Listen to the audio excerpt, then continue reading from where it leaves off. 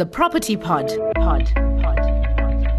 Welcome to the Property Pod with MoneyWeb. The property sector is an ever-changing sector, and in this podcast series, your host Suren Naidu chats to movers and shakers in the property industry.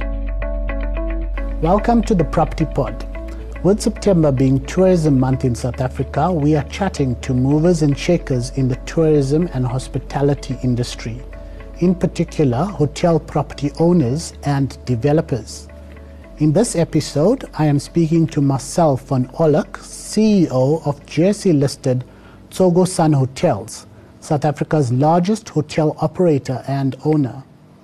The group, which was spun out of Tsogo Sun's gaming hospitality business a few years ago, has a history going back over 50 years, with its first hotel being the Beverly Hills in Umhlanga, that opened in 1964. Iconic hotel, gaming and resort developer, the late Saul Kerzner, played a key role in the early growth and development of the group, which later became known as Southern Sun. In fact, the Beverly Hills Hotel is named after Kerzner's daughter. Marcel van Olk has effectively been with the broader Tsogo Sun group for over 20 years, barring a year-long sabbatical of sorts in 2017. He moved up the ranks to CEO of Tsogo Sun's group in 2011 and became CEO of Tsogo Sun Hotels in 2018 upon rejoining the group ahead of the unbundling of the hotels division in 2019. COVID-19 has inflicted a heavy blow on the tourism industry since the global outbreak early last year. While the initial hard lockdown and restrictions to travel locally have eased, international and business tourism in South Africa is still in the doldrums. Now, more than ever, the tourism industry depends on domestic demand for its bread and butter.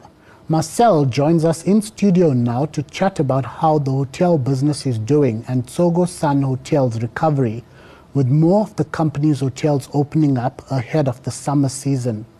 Welcome to the Property Pod, Marcel. Thank you. Before we delve into COVID-19 and the slow recovery now, Marcel, give us an update in terms of the size of Tsogo Sun's hotels as a separately listed group. Besides owning hotels and taking over full ownership of Hospitality Property Fund, the group also manages hotels for the likes of Liberty and now even Remgro. So we've got 112 hotels in the portfolio, and they're sort of a few different business segments. Of those, there are about 6 or 7 that we don't run ourselves. They're legacy properties we acquired with hospitality that are under long-term contracts with Radisson and Marriott. Then there's about 25 hotels that we manage for third parties. A big chunk of that is some of the gaming hotels that when we split from gaming are very integral into the casino. Your Palazzo node, for example, at Monte Casino. We also have about 7 timeshare resorts. I think we're the largest timeshare operator in the country. And we operate, as you say, for the Liberty Consortium, for AXA, for a pension fund in Zambia. So we've got quite a big management operation itself. And then the bulk of our cash flows come from the remaining 80 or so hotels that we own and operate outright for our own account. And that covers everything from 5-star properties like the Beverly Hills, Arabella, Mount Grace, and so on, down to your 1-star budget offerings like Sun One. Okay. So quite an extensive portfolio across South Africa. As the largest hotel group, you or Tsogo Sun would have a pretty close ear to the ground in terms of what's happening in the tourism industry. Where is the recovery at the moment, and how important is domestic tourism currently, considering the constraint on the international side? We know the international restrictions, such as the infamous red list in the UK, is quite a problem for South Africa at the moment. Yeah, so up to now there's very little international travel. There's only essential business travel, which is very small.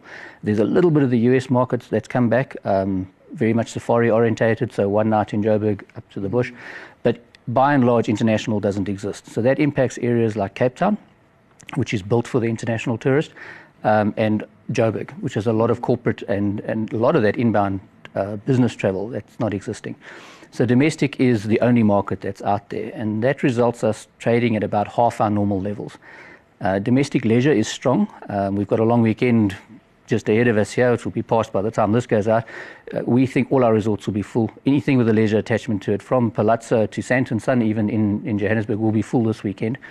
So domestic leisure is very important. And then there's quite a bit of domestic government-related travel, which is not so much what we call the transient, just a person going about their business, but group stuff, where they have to have, for example, Department of Education's doing examinations, the IEC's doing training. So there's a fair amount of that across the country where government has to move to function, but it's all domestic related. The parts of the market that are missing is your international, and then your international and your local corporate market. I mean, Sandton is still quiet. There's traffic, but it's not what it should be. Okay. And with the summer season coming up, how many of your hotels are open at the moment or are set to reopen? I hear, for example, that your 54 on Bath just opened. Yeah, so most of our portfolio is open. Not so much that it's running full, but it's open. So we find if you can trade above 10-15% occupancy, you're losing less money than if you're closed. So if possible, we get a hotel open. They're also not buildings that like to be closed. They're not designed to ever be closed. If you switch off a building, you start getting issues with your lifts that aren't moving the lubrication around the cables and your water systems and so on. So we prefer to have hotels open even if it's at low occupancy. The areas where we still have closed properties are Cape Town because there's just too much stock without an international market in there. But we're hoping that some of this red list issue will get sorted, that we get a bit of a late summer season will come through for us. And then Sandton, some of the big, real corporate-focused hotels are not open. So those are your two trauma markets. The balance of the portfolio, all our outlying stuff, your Mthatha's, Bloemfontein, Polokwane's are all open, and most of Africa is open. I think Tanzania is the only hotel that's still closed. Everything else is open. Despite Tsogo Sun being hard hit by COVID-19, like its listed peers, City Lodge and Sun International, your group has been busy taking over hotel operations, considering your link with Hospitality Property Fund, such as the Mount Grace, which opened earlier this year. And more recently, you have a Stellenbosch property, and that's an all-new property. Tell us about these moves. Clearly, you're planning for the future and an uptick in tourism at some stage. So there are two different types of transactions. The Hospitality Fund, when we took that over, we had a number of properties that were contracted out to third parties, and Marriott in particular walked away from a number of leases that they had. So we took those in-house, which in hindsight is actually great for us. You know, we would have previously had to buy them out of those, and we're quite glad to take those. So Arabella is an important one, Mount Grace, because they're leisure, and leisure is doing well at the moment. The Edward, Hazy View, and so on. So we brought those in-house, and it's about 6 properties I think we've taken over. Then something like the Stellenbosch Hotel, we've got a long relationship with Remgro and the Rupert family going back many years to Malalan Sun at Leopard Creek that was there. They've done an exercise really to preserve historic buildings in the centre of Stellenbosch. So it's a small property, it's 22 suites. It's attached to the Volkskom base, which is Jean Engelbrecht's restaurant there. And because of our long relationship with them, they approached us to run that for them. So it's more looking after the history of Stellenbosch than it is a hotel thing. But it will work, I think, really well once your internationals are back. It's an all-suite hotel, beautiful rooms. And because it's heritage, you had to do quite a lot of work to make this work within the confines of the buildings, and it's come out really nicely. So I think once your internationals come back in a normal summer period, that little property will do very well. So is that your first property in Stellenbosch? Do you have first one in the Stellenbosch town? We've obviously now got Arabella, which is out in the Overberg, which is also in the Winelands area. Beautiful property. Golf course is back in the top 10 again in the country. So I think Arabella is also going to do very nicely for us. And it's an area where we were very city centre focused in Cape Town. So I'm quite pleased we've got some outlying proper 5-star product out there, which is nice for us. Okay. The last time we spoke, Marcel, Tsogo Sun Hotels results were out in May. You were not too happy about the slow pace of South Africa's vaccinations rollout. It has picked up quite a bit now. How important is the vaccination drive to the recovery of tourism? So it's pretty vital. I mean, if we don't get vaccinated, we're not going to get accepted on the international stage, and we're not going to be considered a safe environment to come to. And the vaccination program was botched. Fortunately, that has fixed, and we've seen in recent months, since sort of late June, July, it's really opened up and it's gone rapidly. So now you're dealing with vaccine hesitancy, people who don't want to get vaccinated, as opposed to people who want to get and can't get a vaccine. If you want it, you can get it now, and that's really important. So we are, for example, internally heavily encouraging all our staff to get vaccinated. It's absolutely vital. You will not get international travel inbound or outbound if the world doesn't perceive your vaccination program as solid. And we have a very good program here. I just needed to get, I guess, the bureaucracy out the way. This red list issue, it's now about the beta variant that hardly exists in South Africa. This sort of stuff will pass. I think in a month or two, I hope that it's certainly cleared out. But the vaccination program is vital for us staying, not becoming a pariah in the international market. Okay, crossing fingers on that. Moving back to domestic tourism, the local holiday season is approaching. Which are expected to be Tsogo Sun's destinations that are going to stand out in the summer, considering it's going to be pretty much linked to domestic tourism? Yeah, so our strongest domestic market is Durban. Obviously, the beachfront's still very, very popular. We have a very loyal Indian market that goes in and out of there, visiting friends and family. So the Durban strip, both in Umhlanga and along the beachfront, should do really well. Then our outlying resort properties, hopping on them, the Mount Graces, the Arabellas and so on, will do well because they're easily accessible within an hour from Cape Town and Johannesburg, respectively. And then our timeshare resorts are very resilient. That market, the minute the restrictions are lifted, timeshare runs full. People use their timeshare. They want to be there. And a couple of those, we've got hotel offerings with them that I think will do well.